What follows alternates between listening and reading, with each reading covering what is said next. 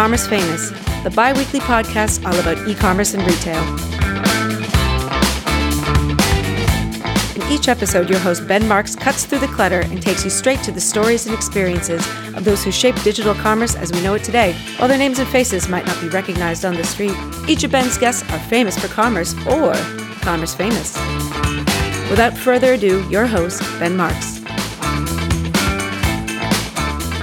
Welcome to the Commerce Famous podcast. This is your host, Ben Marks. I normally kick this off with a bit of an intro here, but I have a feeling anyone listening to my podcast has probably heard my guest today, Brian Lange from Future Commerce, on either a previous podcast or their own podcast, or you've seen him on stage, or, oh, Brian, this has been a long time coming. Welcome to the Commerce Famous podcast. How are you? Good, man. Thanks for having me. It's great to be here. It's been, you and I we've danced around, been to many a conference together. And, just in the old days and the new days. So we've got a lot of context, and it's probably going to be a challenge for us to just make sure that we're not invoking too much of that context without bringing the listeners along with us. But we'll try. I got to say, it was interesting. I never actually, I knew you from the agency days, but I didn't really know much about your history. Coming up into the space, but before I dig back into your history, of course, you are part of this burgeoning media empire in the commerce space, Future Commerce. And folks, really, if you found your way to the Commerce Famous podcast, you're not already paying attention to everything that the folks at Future Commerce are doing. You really should. They are, disclosure. We've worked together in paid engagements and everything. But even aside from that, the amount of value that Future Commerce is bringing into the space, just really the analysis, the forecasting, even just the celebration of what's happening in commerce. It's always informative and often inspiring. So I just have to give you just a straight up honest plug from that standpoint. That's too kind. So we're folks, out there, if anything. And so folks, again, like if that's not enough of a call to action, just send me an email.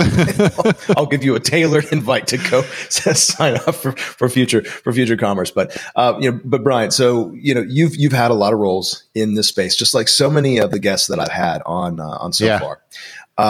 You started. It seems like I think if what I read was correct, you kind of started 2010s in this space. Did it go back at all earlier? 2009, sort of. I was in like a payments business. It was like a payments and data startup out in Seattle.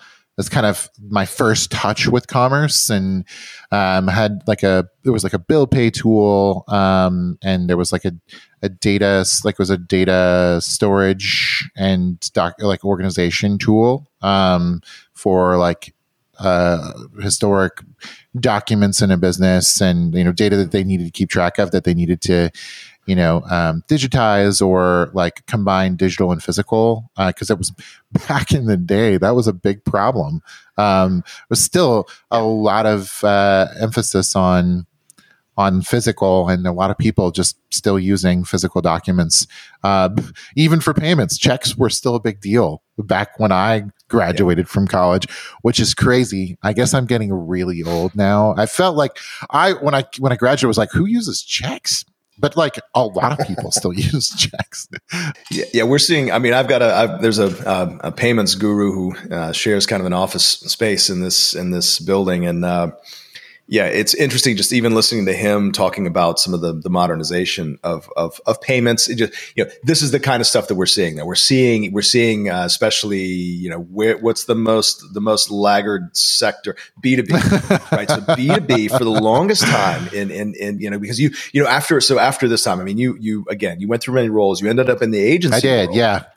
And you ended up there at a time when the oft used phrase digital transformation was really starting to hit and really hit for B2B.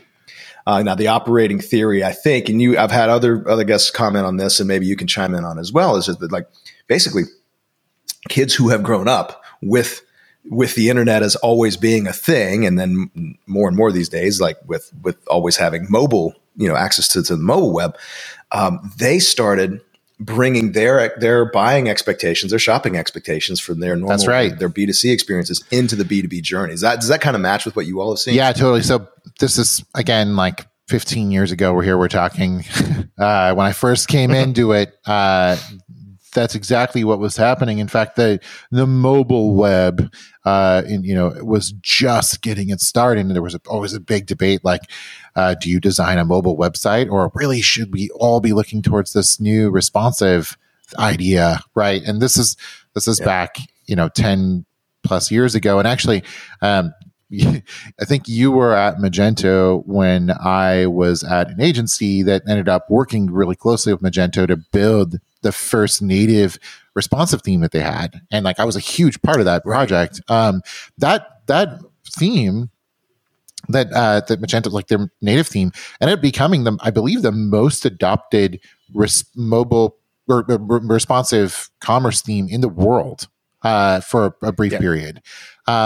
Wild times back then, and now it's like everyone, like, it moved to mobile first, and now we're like moving beyond that to like AI pin first. No, just kidding. Oh, God, don't you dare! I'm having the editors cut that out. My gosh. Commerce Famous is proudly presented by Shopware, the leading open-source e-commerce platform for mid-market and lower enterprise merchants. More than 50,000 clients already process over $25 billion in annual GMV through Shopware. Find out more about Shopware and the best value in e-commerce at shopware.com. I wish I could collect money for something like that and then deliver. I saw it described as as like sort of a GPT interface with like a Temu projector or something.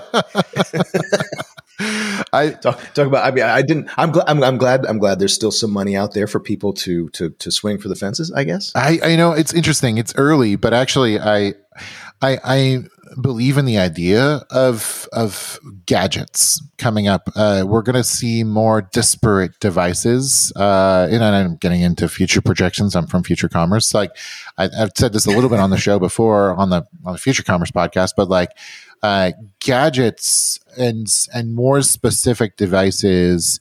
We don't think of them that way. Like, the idea of a gadget's like feels like from the 1950s, but like your AirPods are a gadget.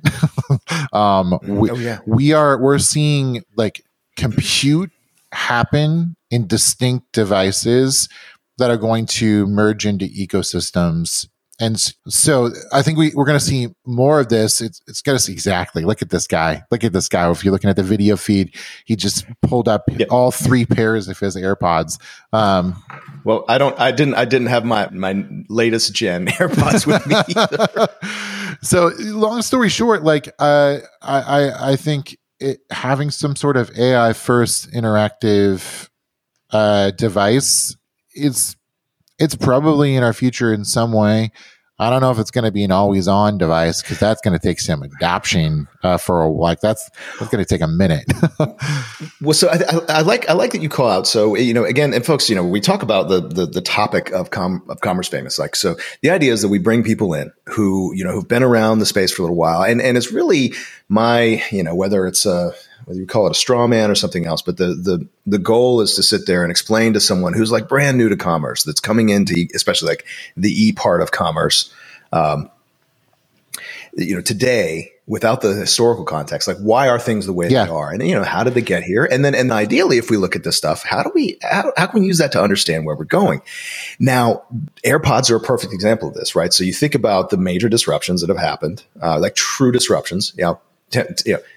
Someone holds up, was Steve Jobs holding up an iPhone, right? Like, for the first time.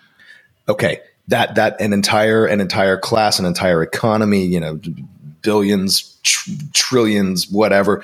These gadgets that then become just, you and I, Brian, we walk through airports regularly. It's not just AirPods that people have in their ears, but what AirPods sort of carved out, created those things, like, that is that is now part of our day to day. And you know, it was interesting. You got yours. Google. It was interesting when we were at this.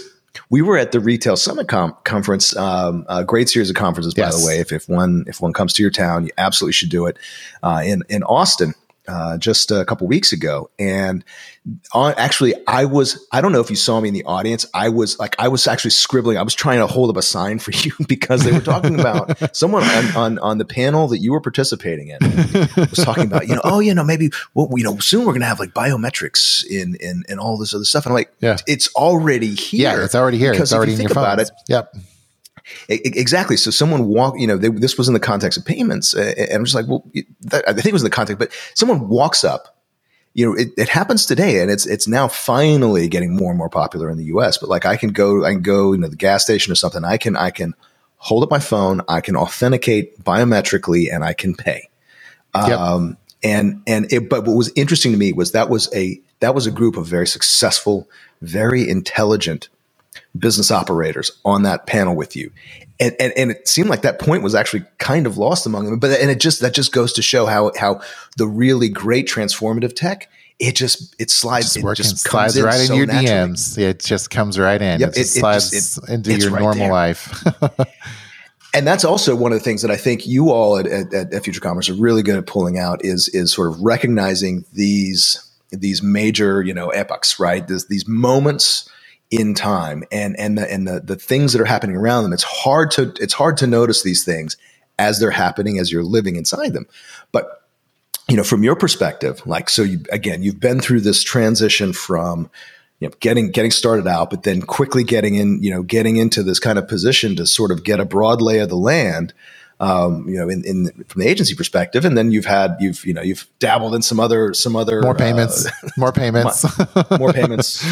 Minor other, small employers out there.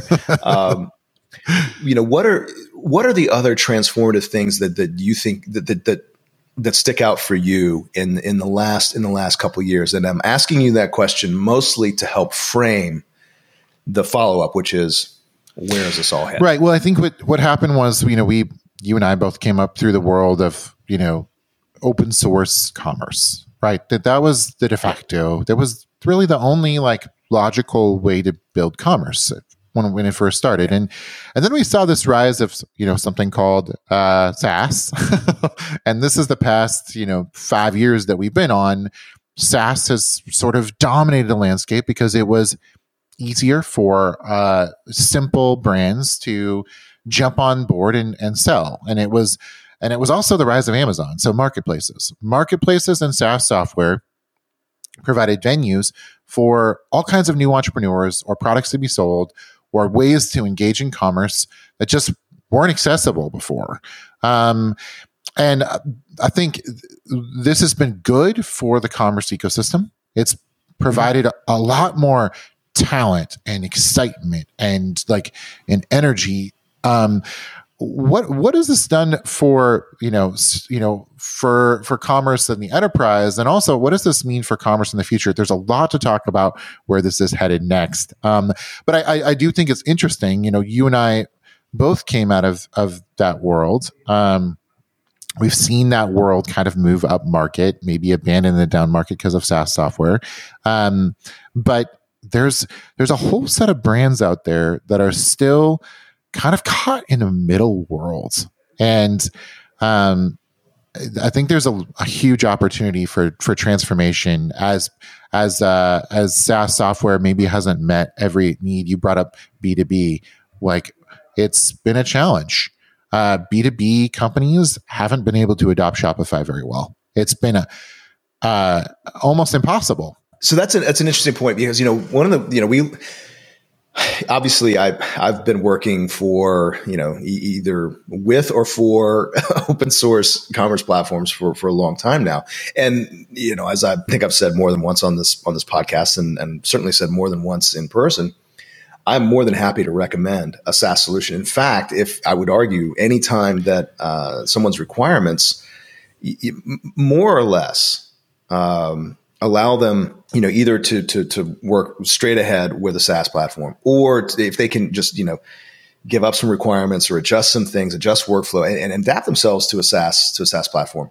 it's really hard to argue against the sort of the robustness now, but that comes with serious limitations, right? Because you have to understand where you're headed. You have to understand how you're going to have to differentiate. And what we know, both know from experience, what I think this whole commerce solution marketplace knows is that, at anywhere along any scale, but generally as you start as a merchant or brand starts to get bigger and bigger, their requirements just, they just have arbitrary needs. Now, SaaS does what it does because it creates the box, and you really try and fit in that box. But everyone, whereas I think everyone should try and be on a SaaS platform, and SaaS platforms want to be the platform that everyone's on, there's a reason that Shopify, still doesn't, only has a small minority of total business. That's an overestimation, Ben. And then, you talk about B2B. Holy crap. It is so artisanally nuanced. The B2B requirements. It's amazing to me. And I think that kind of gets to the heart of it. Does. Yeah. I'm itching to tell you what the implications for the future are here. It's okay. Good. This is the time where I can talk about that. Well, before I do that, just as a refresher, Future Commerce and what we do is really look to commerce and culture and see where they intersect, and that helps us understand what the future of commerce is going to be. And technology isn't either of those categories, but what technology allows for is change in both those categories. It gives opportunity for those things to shift. But it's really commerce and culture, the why behind where we purchase and what we purchase. It's not the where and the what, it's the why behind. And so our whole focus is understanding how people operate, how they think, why they're doing what they're doing, and that helps us understand what's coming next. And so we do that through a number of different channels, podcasts you've mentioned, but also through written. We send out 3 newsletters a week. We do reports like the one we did with you on the state of AI and commerce, which I will get to in a minute. It was an incredible report. Okay. We do, events, and we bring people together through our salons and our larger events. And you guys are like you have like this thing at Art Basel down in Miami. Yes. Right? Yes, absolutely. Come. It's called Muses. It's a 3-day event at Art Basel, December 6th through 8th in Miami. It's really a look at humanity plus commerce and from an artistic perspective. And now, who's the right person for who's the right audience member? Yeah, so people that come to Art Basel typically are looking toward art to help them determine how people are operating and get inspiration for how to engage with their customers. And understand what their customers are finding compelling. And so that's why our event this year is called Muses, because what we're talking about and what we're building an event around is this idea that there's the 9 classical muses from mythology, right? And or like Selma Hayek in Dogma. Right, exactly. And so there's these ideas that people that used to be, inspiration didn't come just from within, but you look to this goddess as a way to go find what actually inspires you to go do things and to create and to purchase and to live and experience life. Well, brands in many ways have stepped into the role of a modern muse, inspiring us to travel and to create and to build and to, or at minimum, they're champions of these modern muses of wanderlust, and things like that.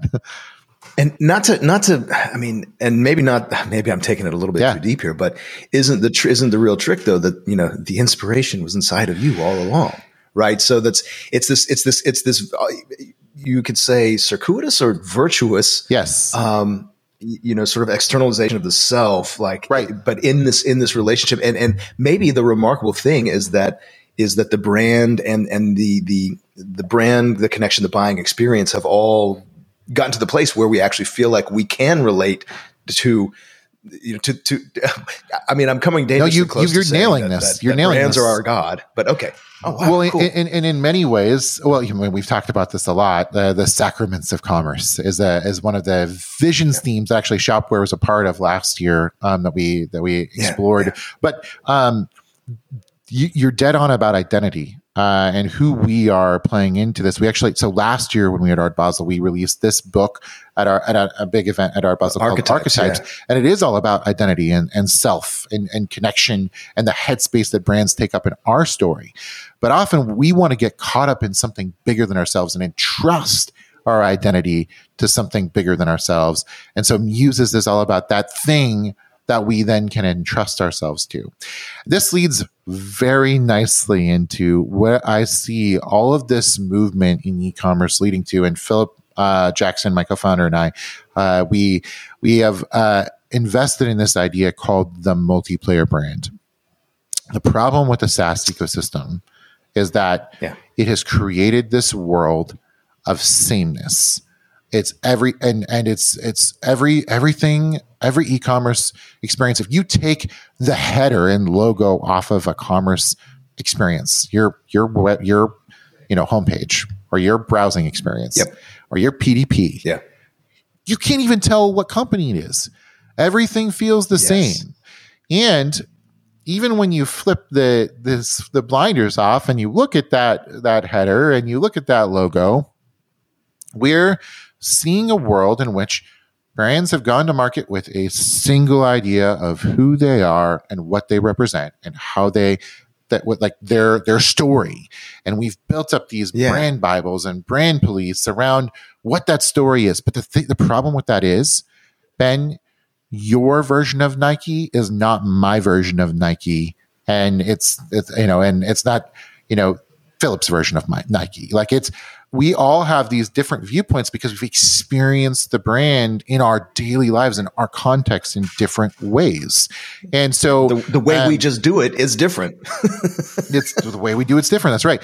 And so we talked about personalization, but there's actually a bigger story going on. It's this idea of the participatory economy, this idea of hyperstition, actually, that it's not superstition, it's hyperstition. Hyperstition is the idea you're going to have to define that for us. That people now have such a strong voice in the world that they can actually create the future through belief and through discussion. So, an example of this in brand, or in the world recently, is kind of what happened with the Superman movie that got released a while back, a few years back. And we wrote an article about this. So Zack Snyder made the Superman movie, but then when the studio took over, they just kind of pushed Snyder out. They did this terrible edit that made the movie feel soulless and unartistic. And people were like, this is not Zack Snyder. This is not what we were looking for out of this movie. Bring back the Snyder cut, because they heard that all of his edits had been scrapped and had been basically recut. And so the studio eventually actually re-released the movie as the Snyder cut, as like a full theatrical release. And sort of bent the way that they did business to the crowd, the fans. The fans had a bigger voice in the future of the Superman franchise than even DC did in many ways. And so there's examples of this all over. There was the cereal straw that was resurrected due to fans coming back and demanding it. There was the Grimace shake, which actually came out after we sort of pioneered this idea that McDonald's said the sort of happy birthday meal for Grimace, but people took that and they ran with it. And the Grimace shake in particular that came with that meal had a whole aesthetic and storyline that was fan driven, that was well beyond the happy birthday campaign that McDonald's put And out. that wasn't even the only one, because they brought back Szechuan sauce. I'm certain because of no, it was. Right? It was clearly. Yeah, it was 100%. Yeah. So what we're seeing is that like fans and creators and the people that are in like get connected to these brands, these cultural brands, are actually having a bigger impact on the scope of the brand. So what we can get more into what this means from a very practical standpoint here in a sec, but you were going to say something. Sorry, I cut you off. Well, so, I mean, this could be a 15-hour podcast, I'm sure, just based on the time that we spent together. However, I don't have any bourbon in my office, so, when you're describing, so this seems like a sort of a step into the future. It is, right, because you have people saying, "Hey, this is what we want." Now, the cool thing is that studios are aware at all, but people are emboldened because the idea of me as the main character. This is pervasive now. I'm stating that objectively. This may be a good or a bad thing, depending on your experience with influencers and the like. But this is like almost a stepping point into what I think we're going to see with advances in technology, in display technology, in speed of response, adaptation. Exactly. With AI. That's right. Right. So the bending, way, like, I mean, and you can almost imagine like going, if people are still going to theaters in 20 years to see something other than Taylor Swift concerts. You could even take the Taylor Swift the real-time adaptation of media or production, whatever, and it somehow is connecting directly with the consumer. It is, right, and so you might have 10 people in a room looking at the same thing, but somehow this thing is transformed as it's being delivered to the person. That to me is just I almost can't believe it, but given the advances we've seen just even in the last 12 months, I can totally. Exactly. And so what does this mean practically for brands and retailers? Well, it means providing experiences to help facilitate that connection directly with customer. You've heard of dark mode, right? Like switching your phone to dark mode. But at Future Commerce, we talk about this idea of dork mode. Imagine what the Home Depot website would look like if it was set to dork mode. We gave it the brutalist Gen Z aesthetic, or whatever the aesthetic is. What if brands had more? Exactly. You got to go read this article. This is good. The Mr. Lee's cars of Home Depot. You were just on stage with the guy from Home Depot. Right. No, for real. So I think the opportunity to speak more specifically to the archetypes of people that are amalgamations of voices, right? And addressing those amalgamations in more specific ways is necessary for the next round of engagement online. What this means is that you need more flexible commerce technology. And so we may be full circle here. It's time to step out of like the sea of sameness that SaaS has given us and find ways and have technology that's flexible enough to go after more iterations more quickly across and serve more complex needs and purchasing flows, because we all buy differently. Yes, exactly. I mean, I've talked about the chaos at the edge. In fact, I just gave I actually spoke at another platforms conference in Poland. And my whole concept though was this, the theme was actually fractals, right? Because I see every platform, every solution, depending on your terminology, builds for the widest audience that it can responsibly without going against type or getting too complex. But at the end of the day, the only way that those experiences become at all authentic or actually really fit the requirements at hand are with the sort of the chaotic engagement and something you could never predict or control, from our perspective as an OEM, but you basically put the tools out there and the people come and then they make it all sort of slot in and work together. It's a beautiful, beautiful thing, I think. Speaking of tools, this is where AI is essential in this, because one of the things that's been really challenging in the past for addressing the speed at which the market changes and the narrative that's like constantly shifting, or the multiple narratives that are necessary, is that it's been very expensive and almost cost prohibitive to do this. The tools, like it was a challenge to be able to go address multiple markets in multiple ways and do it in a cohesive way that wasn't going to just destroy your costs. And AI is now affording us opportunities to go be more responsive and create copy and create campaigns and create front ends that are set up to address these multiple groups. And to get into the AI study we released a little bit, this is coming. It's 3 out of 4 companies plan to spend I think it was like triple their AI budgets next year.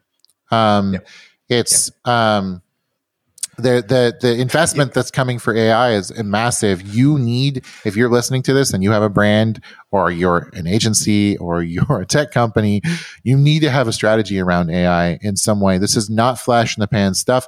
There probably is a little bit of a hype train in some respects, but it's not the same kind of hype train that we saw with like NFTs or exactly. Some of the other things that like this is actually transformative technology that's showing like real results immediately. Yeah, it's functionally iterative, right? So I mean, this is, and you know, we've seen this, right? And it's interesting though, because it took AI. AI is just such a gross, and I mean gross and kind of almost a literal, like the literal sense of. It's sort of indelicately large, right, as a catch-all phrase. But AI, I'll use it bluntly here. This is you've got companies that have been doing machine learning. I was just talking with Jim Lofgren about this on a previous episode. But you had businesses that were doing machine learning for a long time. So like your search, intelligent search, personalization. These companies have been in this space for now almost a decade, really taking large data sets and trying to build better and better responses, interactions, whatever. But it takes something like GPT to come out, GPT-4. So ChatGPT comes out, and then all of a sudden you have the thing that really kicks us over into the next era, the natural language interface into all of this stuff. And what we know is that, again, shopware space has been interesting in this because of our approach and because of how we're built, how we operate, we were able to build AI Copilot and release it in May. Yes. So like not even I was there for the release. You were there. You were there in Pittsburgh. And it was even I was shocked at what we had built, but it wasn't shocked because of like, oh great, now we get to hype ourselves in this way. But no, it was because like, hey, this is actually the meaningful transformation that I would expect AI to have in our space. Like it's going to help operations. It's going to take people their day-to-day jobs. Yes. It's going to help them do what they do even better. And then that becomes their new working expectation. That's correct. Just like we keep iterating on consumers, they change their expectations. So it's not just that. I mean, I'm glad that we were first to market and still, I think, basically the only meaningful platform to market with this. Yeah. But the other solutions, they're going to have this. This is going to be the new normal. And that's not just in e-commerce. It's going to be all throughout your whole commerce operating environment, warehouse management, PIM, all this other stuff. And then and then everything else in our lives, how we get our media, all of this stuff going to be colored by this. So it's really important that we pay attention. And we did a survey together about this. That's right. Yeah. And I think can people still get that survey? Oh, yeah. Oh, that's right. Yeah. futurecommerce.com/Gen AI report. Or / Gen AI. It should get you there. Cool. And you mentioned people like seeing results. They're already seeing results. So 9 out of 10 people surveyed were already using it, and 3 out of 5 reported 3 out of 5 in total. So it's actually almost like it's a higher percentage of the ones that are using it already measurable increase in productivity as a result of using generative AI solutions. That is wild. we just saw the release and the growth of this in the past year, like less than a year. And when we did the survey, it was like the summer, early summer. We're talking like June when we ran the survey, and this is the impact that we're seeing already. And this is just like in early use cases as well. Like 73% were using it in content creation for commerce. 60% it was omni-channel marketing. 52% in sorry. That was relevant use cases. Current use cases was 61% were using it in content creation, and 36% were using it in customer feedback / collaboration. So the use cases are just scratching the surface. We've got a lot more things that this is going to be applied towards, and like you said, the implementations you guys did and released as a first mover were off the charts. Like it was so impressive to get a demo and play around with it in your platform. I was blown away. Yeah, we've got a lot of our attention focused on that. It's not our sole focus. And again, I'm not even pretending that the shop are the only people doing this. Everyone's doing this, and I hope everyone does it well, because at the end of the day, the operations folks, the end consumers are all going to win by more efficient delivery of service, better quality of service. And a more enjoyable, meaningful buying experience. Now, I've got to start to wrap this up here. Sheesh. So I want to ask you though. So I think we've covered. I've probably promoted you all better than I've promoted anyone else on this podcast so far, and it's all organic, folks. 2024. So I've been having a lot of discussions about with folks who are now. Maybe breathing a sigh of relief, maybe still have a little tightness in the chest, looking back at 2023, especially on the heels of 21 and 22. 2024, what do the folks at, what do you or the folks at Future Commerce see? What do you think 2024 is going to look like? From an economic perspective?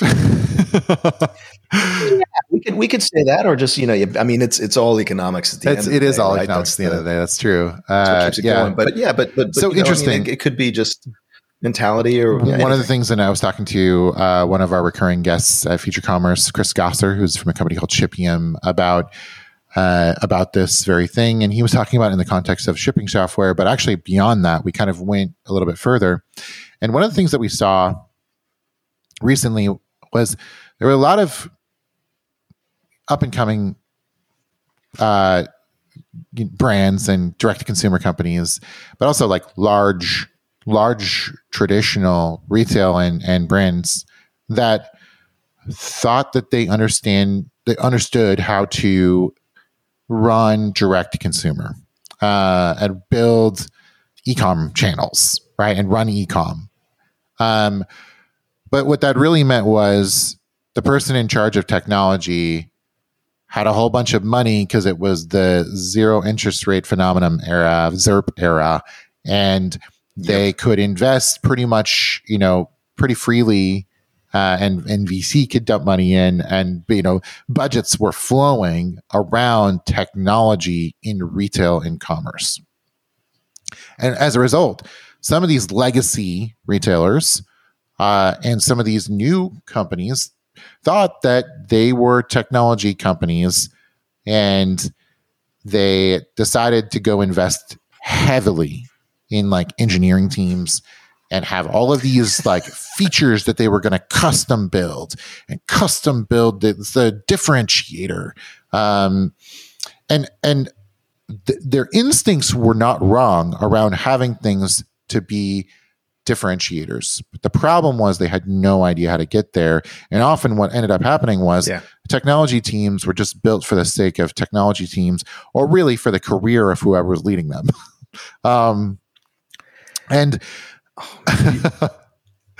We were this is so funny because I was literally just on a call with my buddy Isaiah Bollinger over at Trellis, and Jason our US, our president and general manager. Exact same point came up. Exact same point. And so what you're seeing in some of these companies is massive inefficiency. that could be replaced by software that can be customized. Like you could achieve the same results you were looking for, but using software as a starting point, right? Let us be your, it's kind of your bootstrap your product team. I mean, I realize it's not bootstrap if you buy it, but bootstrap product team. But as long as your solution is flexible enough, then you can innovate in the directions that you need to, and you don't have to bring in this kind of institutional knowledge that you have no business internalizing anyway. Right. And so I'll bring up an example in the guilty will be kept innocent here, but like there was a really big classic automaker that had a direct-to-consumer department. And this like direct-to-consumer department, direct-to-consumer on ecom had like over 200 people in it. And I knew someone who went in that understood how to do ecom and was like, this is crazy. He cut 60+% of the staff because the tools are out there to provide the foundations that they were trying to build on legacy technology that they thought they had to use. The opportunity right now, I think, is for a lot of these brands and retailers is to, in 2024, is to get lean before you customize and build that multiplayer future. Because if you try to do it on technology that's going to hamper you, you need to know what the right stack is to go build that future. And if you're doing it all in-house, all on legacy stuff, you're not going to be able to get there. And for some of you, you're doing it on SaaS software that doesn't give you the flexibility to get there either. So if you've hit a certain maturity point in your business, or you didn't innovate in the right way, there's going to be opportunity to innovate in a smart way in 2024. That's going to be the most cost-effective way to do it.